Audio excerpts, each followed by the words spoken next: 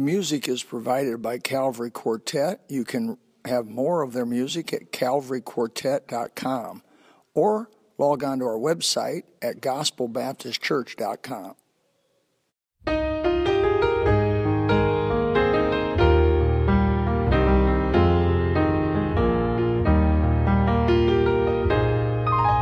I can still recall the day when Jesus saved my soul, when His blessed Holy Spirit came and took control. I trusted in His precious blood, my sin to atone, and I started singing, Heaven's my home, heaven's my home, and I'm going there to lay down these burdens that I've had to bear.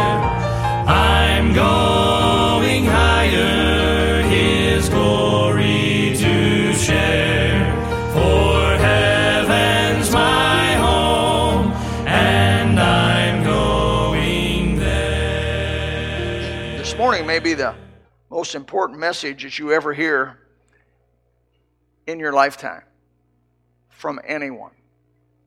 I hope that the Holy Spirit takes this and uses it like He did. The last time I dealt with this passage and this topic was in 1993, 22 years ago.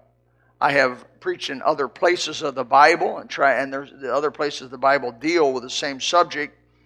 How this started is I called my Uncle Stan. He was one of the chosen few in Korea and lived through that horrible thing. And he's been a good uncle to me. He got saved a little later in life. He and his sweet wife, her name's Mouse, because when she was born, she fit in the palm of her mother's hand. They had no incubators or whatever they had, no special hoopla, and she lived. And when she cried at 2.5 ounces, or 2.5 pounds, not 2.5 ounces. She wasn't that big. No, she was a little bit bigger than that. 2.5 pounds, she sounded like a little mouse squeaking. And so they nicknamed her Mouse. She did live. Now she's 4 years old, and has lived a long life. But she's been a godly example to me, a real godly example, a woman who loved Jesus, been through hard times. Her one son killed himself. And maybe one of the harder things in life that people face is that kind of thing. But she's adjusted well and trusted God, and never lost her joy of the Lord. That's her strength. And she's trusting in Him a whole way. But I was talking to my Uncle Stan, and I call him the Marine. And he always, we're always hooping it up back and forth. And my dad, who exercised his whole life, every day of his life that I ever knew him, he exercised, he jumped rope, he jogged a little bit, he did push-ups and sit-ups every day. He died in great shape. My Uncle Stan, who was always a little overweight, never was always flabby, never really could get hard body, and everything. My father, he married my dad's sister, and so my dad would razz him continually about being chubby and being a little heavy and being a little soft and everything else. And my dad would say, if you don't lose that weight, you're going to die. Well, my dad died at 80, and Stan's alive. He's 84. So Stan always reminds me that I bet your dad rolled over in his grave. He knew I made it to 84. And I said, he would. If we dug him up, he's face down right now. Because you just can't predict it. I wish you could, but you can't predict it. But my Uncle Stan told me something that jogged me. It stopped me. He said, Bill, I want to tell you this. He said, I've been in church since I got saved, a young man in the 20s. He said, I've been to all kinds of churches, heard all kinds of preaching my whole life. I'm 84 years old. He said, you preached a sermon.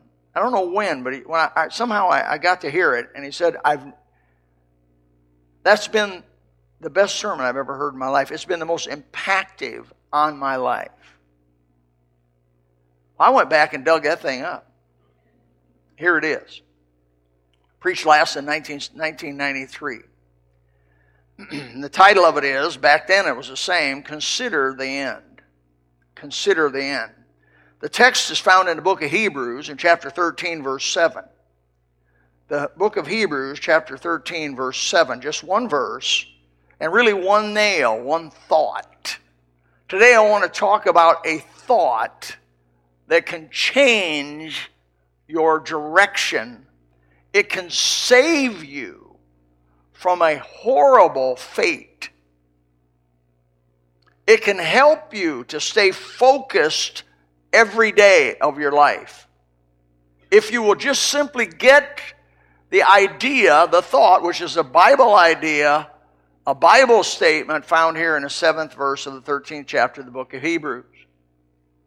At the very end of the book, a fabulous book that exalts Jesus. Jesus better than the angels, better than Moses, better than the old covenant, better than the old priesthood, better than the sacrificial system.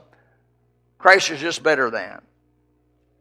And at the end of that, he makes a statement in verse 7. He says, remember them which have the rule over you, who have spoken unto you the word of God, whose faith follow. And here's the statement I want you to think about. Considering the end of their conversation. Considering the end of the word in the Greek word translated by the English word conversation means way of life. Conversation, a way of life.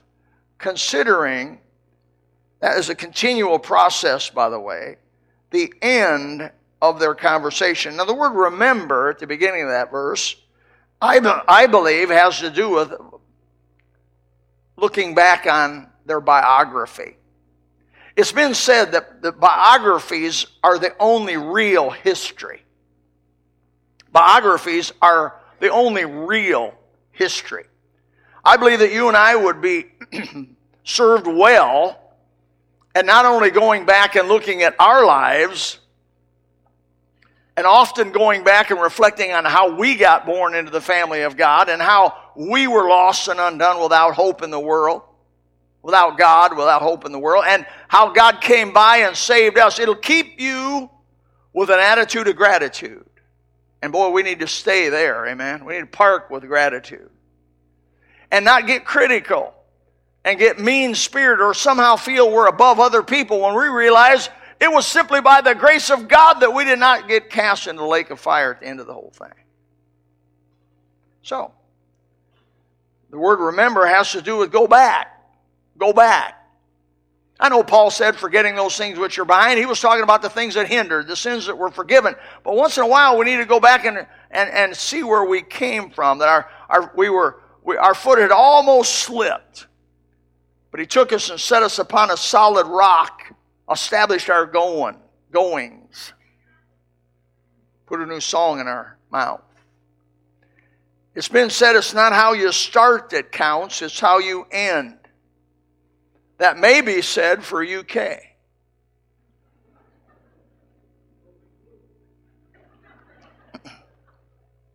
Had that three-pointer been sunk, it wouldn't have made any difference what their season was because they weren't national champions, and that's what everybody's going for.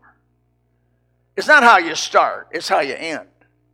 You can start, haven't you seen some people who start out, ooh-wee, that's the ideal person, that's the ideal couple, that's the ideal church, that's the ideal business, that's the ideal this, and then boom, boom, boom, and they're shot, down, gone.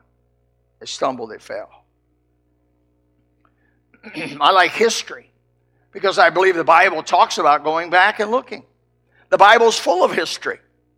And it's not there because we don't need it according to the New Testament. We're supposed to go back and look at that all the way back to Genesis and Adam and Eve and the mistakes they began to make and all the mistakes of all those other people that they made all the way up through the disciples in the New Testament church, all the way up through the book of Revelation. And we're to learn from those mistakes that they made so that you don't have to make the mistakes. I always say there's two kinds of people. There's a person that learns by listening and there's a person that learns by living.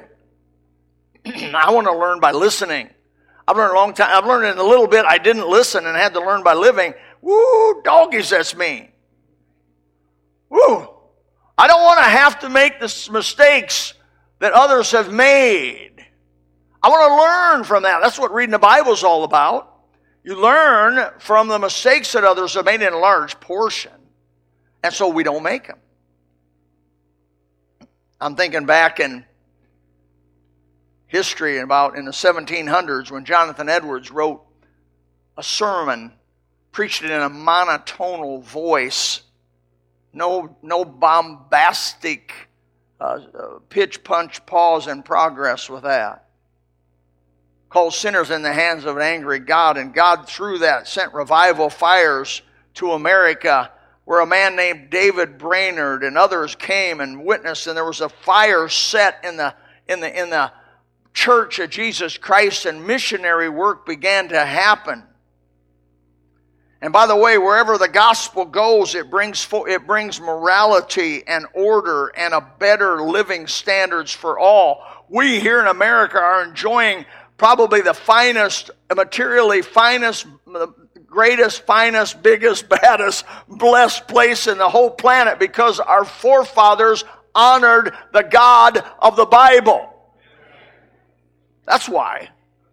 It wasn't that they had special gifts or special abilities. It was that God has spared this land and has spoiled it with rivers and had given it its rain in its due season and had put coal everywhere you looked and put oil everywhere you looked and put gold and had us buy Alaska, which some felt was a bad deal, until they found it was full of oil and full of gold. And on, that God has blessed us because we, as a people, overall, in our very foundations, we put His name on our money, we put His name on our Constitution, we put His name all over our documents, and we honored Him in our schools, we honored Him in our houses with prayer, and every government body that met together would open with a word of prayer in Jesus' name.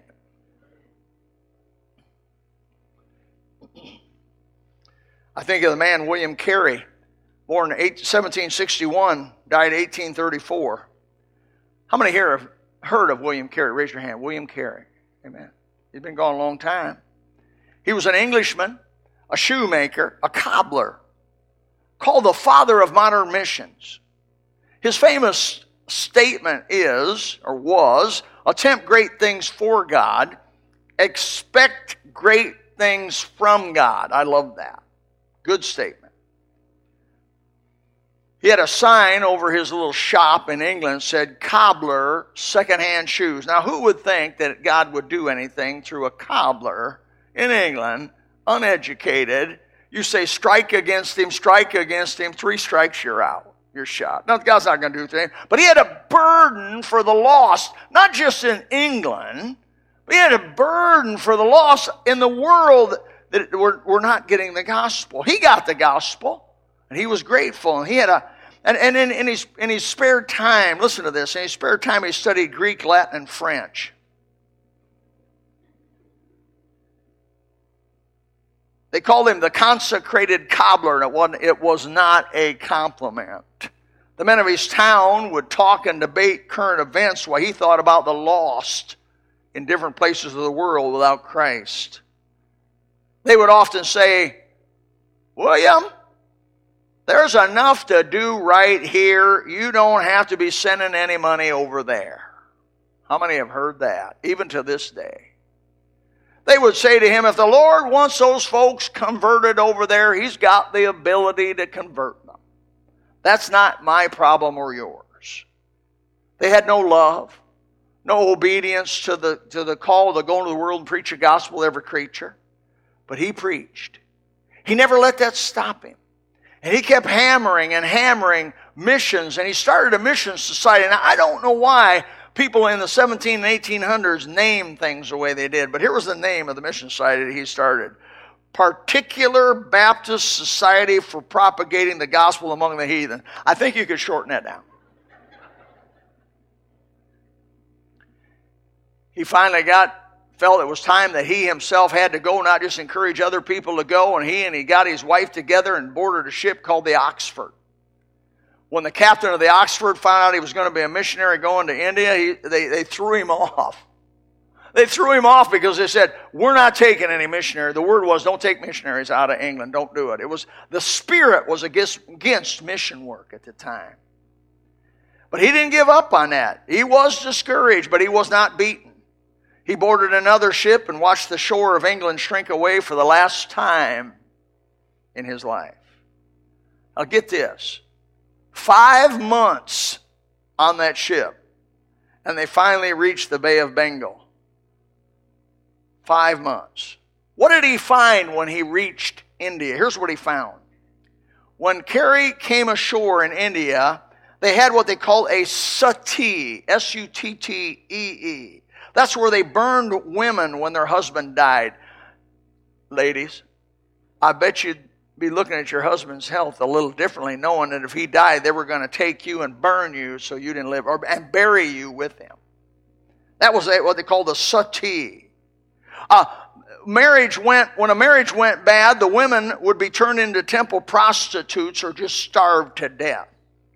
Where women were only created to have sons. Where babies were cast to the crocodiles or left hanging in baskets to be eaten by the ants. Where superstition, squalor, oppression, ignorance prevailed. Over 9/10 of the population, why? The 10th of the population lived in some fairy tale-like castles in extreme wealth. William Carey faced unbelievable obstacles, languages, terrain, disease, tradition, fear, violence, and personal poverty. He preached for 7 years without a single convert. Now, folks, you got to let that soak in a little bit. You and I go out door to door. If I hear people start with me going door to door, and if they go out a couple weeks and nobody wants to talk to them, they're like, well, I guess nobody cares about hearing the gospel. You're never going to do anything for God if the devil can discourage you that easily. Man, as a Christian, you can't go based on results. You go based on obedience. Jesus said go. That means go. Nobody gets saved. That's his problem, not mine. We're going to get together, spend $1,500, have 30, 40, 50 people involved in the work of setting up to preach on the beach on Easter, and we're doing that for one reason, because Jesus said go. If nobody comes forward, lets us know they got saved or didn't even like the thing, we still do it. Buses we do year in, year out, door to door, whatever, because of people like this. Why do I keep excited? Why do I keep fired up? Because I remember the people that have been before me. I remember the sacrifice that they've had. 7 years, no convert. Finally get a convert. He ran out of money. Took a job working in an indigo factory. His child died. Man, today we get missionaries on the field. Their kid gets sick. Boom, they're back over here in the United States. Give up on them folks. That will not reach the world for Christ. Child died on a fever. His wife, William Carey's wife, was sickly. She was sickly from the day they left England to finally she died. A burden to him in his work rather than a help. His supporters, he had a few supporters, eventually sent letters to him and say, we're coming across real hard times in England, and we're going to have to quit your support. Even when a fool might have known that the battle was lost, William Carey fought on.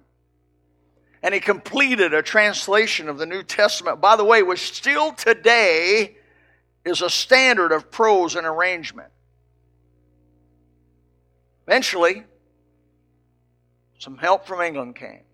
2 couples came over, 2 families from England came. One was a printer, which was fabulous, and one was an educator. The educator started girls, I want you to listen to this. They started educating girls. Because up to that time, girls got no education. They didn't need it. I want you to notice in history that where Christianity comes, women are lifted up and exalted. Wherever false religion is, women are suppressed and made like cattle. I can't believe anybody converts to Islam. I can't imagine anybody, any woman with a sound mind would say Islam would be an option. If I just looked at the way they treated their women, I'd say, and I'm a man. I'll tell you, that German guy was a Muslim, and he crashed that plane into that mountain. He did not get 70 virgins when he woke up.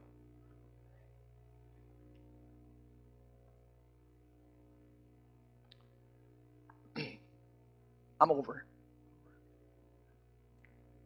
Carey translated the whole Old Testament and New Testament in the various Indian languages. He opened the Bible up to some 300 million people by doing that. He translated it into over 40 dialects. There are 800 dialects in India.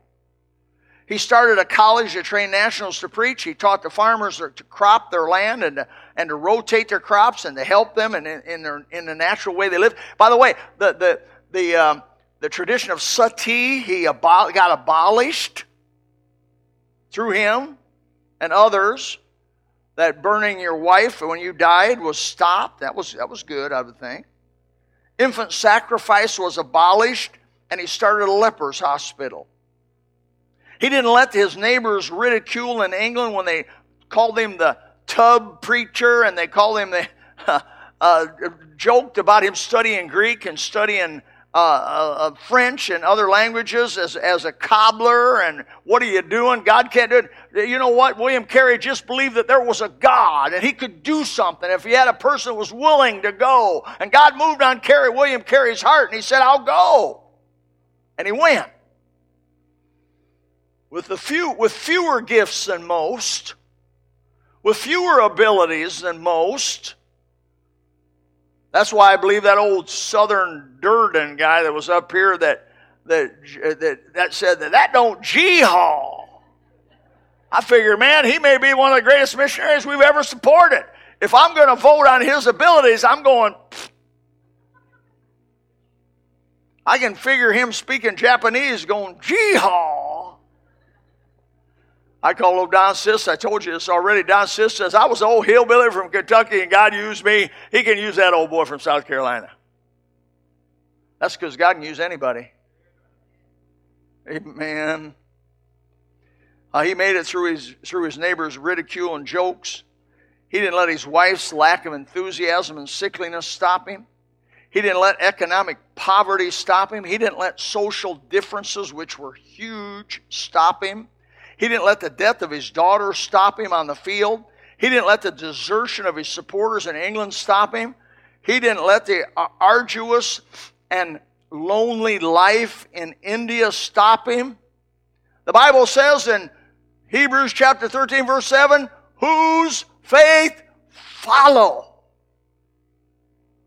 Considering the end. The end. Consider the end. Do you remember, by the way, do you remember the names of the people who mocked William Carey? I don't remember. Do you?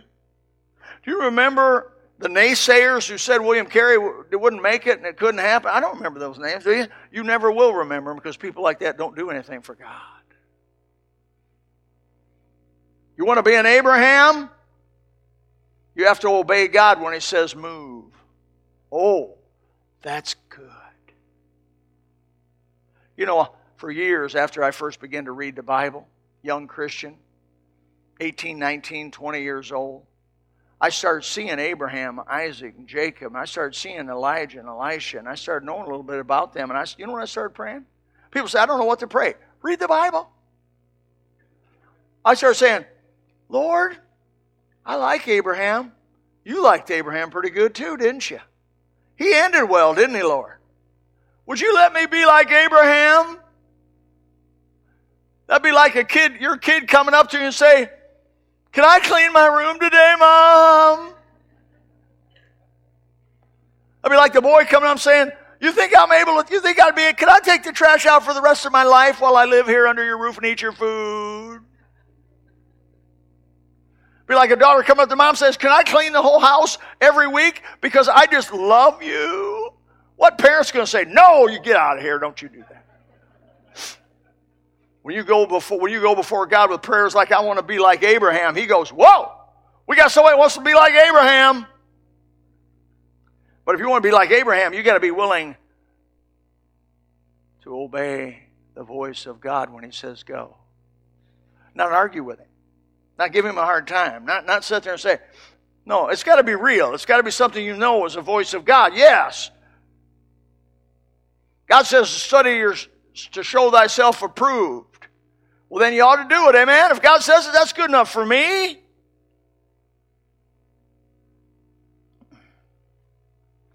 You want to be an Abraham, you got to be willing to obey God. Don't know where you're going. You want to be an Enoch? You got to walk with God. It's got to be a daily basis. It's got to be every day. Get up, walk with God. I want to be an Enoch. The Bible says Enoch walked with God. God took him, for he was not. That means he didn't have to die. I'd like to skip death myself. I've seen death. I've seen it. I'd like to skip it. Glory to God. I may get to. You want to be a Noah? I definitely do not want to get drunk. He hurt himself. But Noah ended well, didn't he? Saved the whole world because he believed God and began to build an ark. It had never even rained yet. He had a boat and had no place to go. You want to be a Sarah, girls? Oh, this is good. You want to be a Sarah?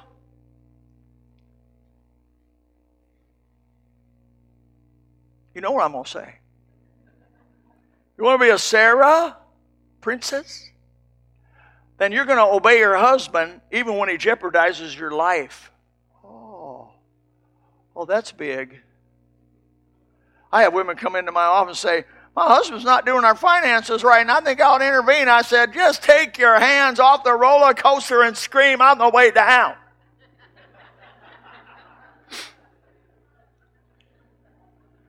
Because if you try to grab a hold of that, it's going to destroy your marriage.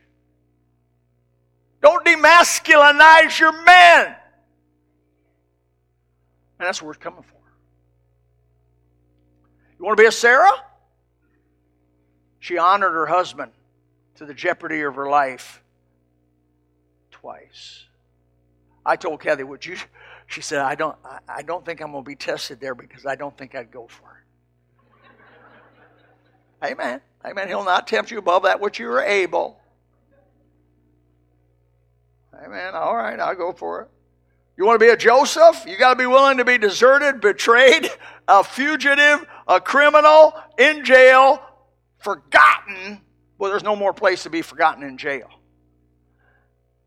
For 13 years. And the whole time, trust God that it's somehow God's using this. Somehow, didn't know how, but he knew. He never got bitter.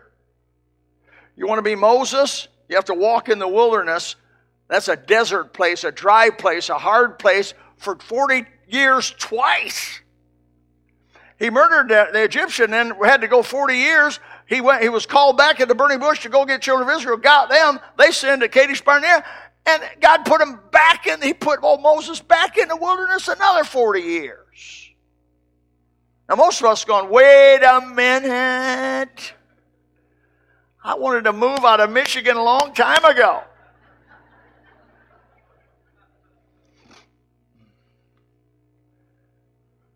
Take your Bible, if you would, to Psalm 73. Psalm 73. Verse 12 through 17. Psalm 73, verse 12 verse 12 to 17. But this is David. He's frustrated. Behold, these are the ungodly who prosper in the world and increase in riches. Verily, I have cleansed my heart in vain, and who wash my hands in innocency. For all the day long have I been plagued and chastened every morning. That's some of you that likes to describe your life, amen. If I say I will speak thus, behold, I should offend against the generation of thy children.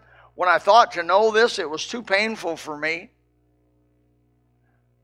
In other words, he looked at the unsaved, if you want to study this further later. He looked at the unsaved, and a lot of times they were prospering, things were going good, their children were healthy, the business was up, stocks were up, everywhere they touched was a Midas touch, it was gold, and just everything went well for them. And they didn't honor God, they didn't go to church, they didn't believe the Bible, they rejected Christ, they rejected, let's put it in our time, they rejected all the things that God, and yet we believed God, and we believed the Bible, and things were rough, and our children were sick, and we lost children in death, our parents died of this, and this happened, and economic, everything we invested in went to nothing, on and on and on. You could say that to fill that in there. But I want you to notice in verse 17, until I went into the sanctuary of God, then understood I there, let's say it together, and that's what this whole message is about. It's not about the beginning, it's about the end. William Carey, if you'd look at his life, you'd say, whoa, I don't want any of that, but I'm going to guarantee you would want his end.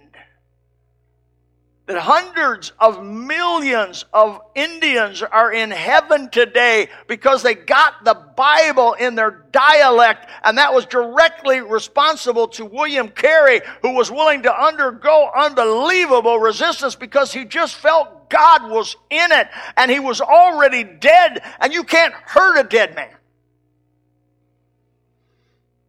He remembered their end. He understood their end. It gave him comfort. Look, the most prosperous person without Christ is he's going to have to someday stand before the great white throne and answer for his own sin, and someday be cast into the lake of fire, which is the second death, and be there forever and ever and ever. That's Jesus' teachings. I don't care if he had a 70, 80-year period of prosperity here on earth and everything went great. Compared to eternity, that's nothing, right? Nothing. Folks, it's how you end that counts. End well. End well. Psalm 37, David says, mark the perfect man, that's the complete man, the saved man really.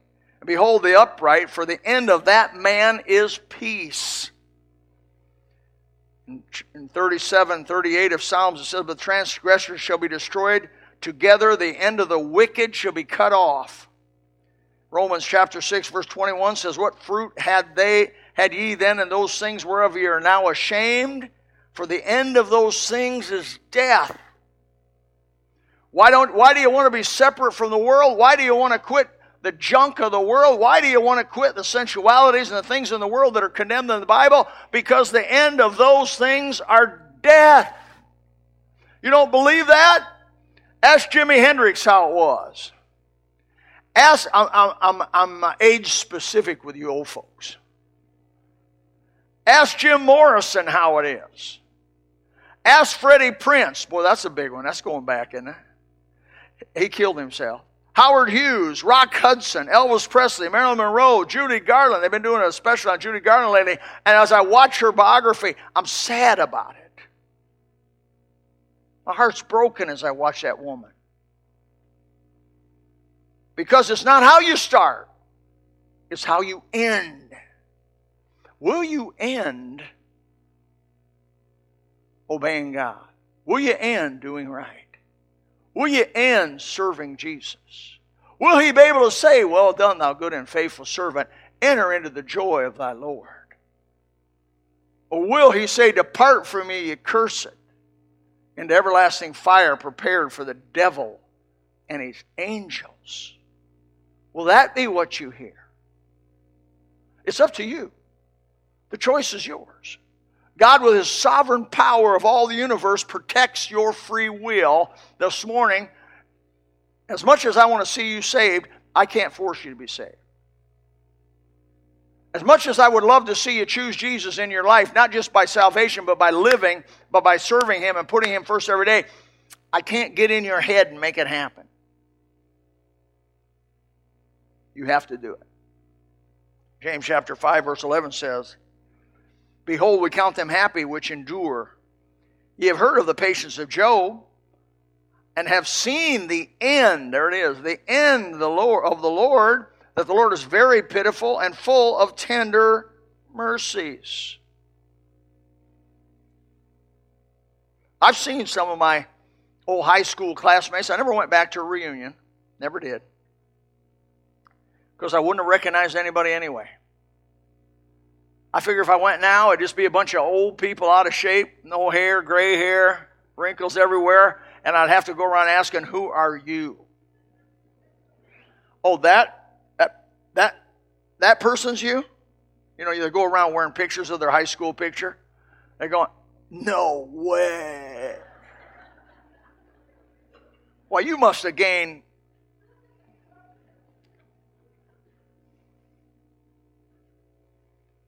No. Take your Bibles, and I'll quit with this. 2 Peter. 2 Peter, chapter 2. 2 Peter chapter 2. Where is it? It's back towards the end. Verse 20, 21. A warning. For if after they have escaped the pollutions of the world through the knowledge of the Lord and Savior Jesus Christ, they are again entangled therein and overcome. Look at these words. The latter end, the latter end is worse with them than the beginning.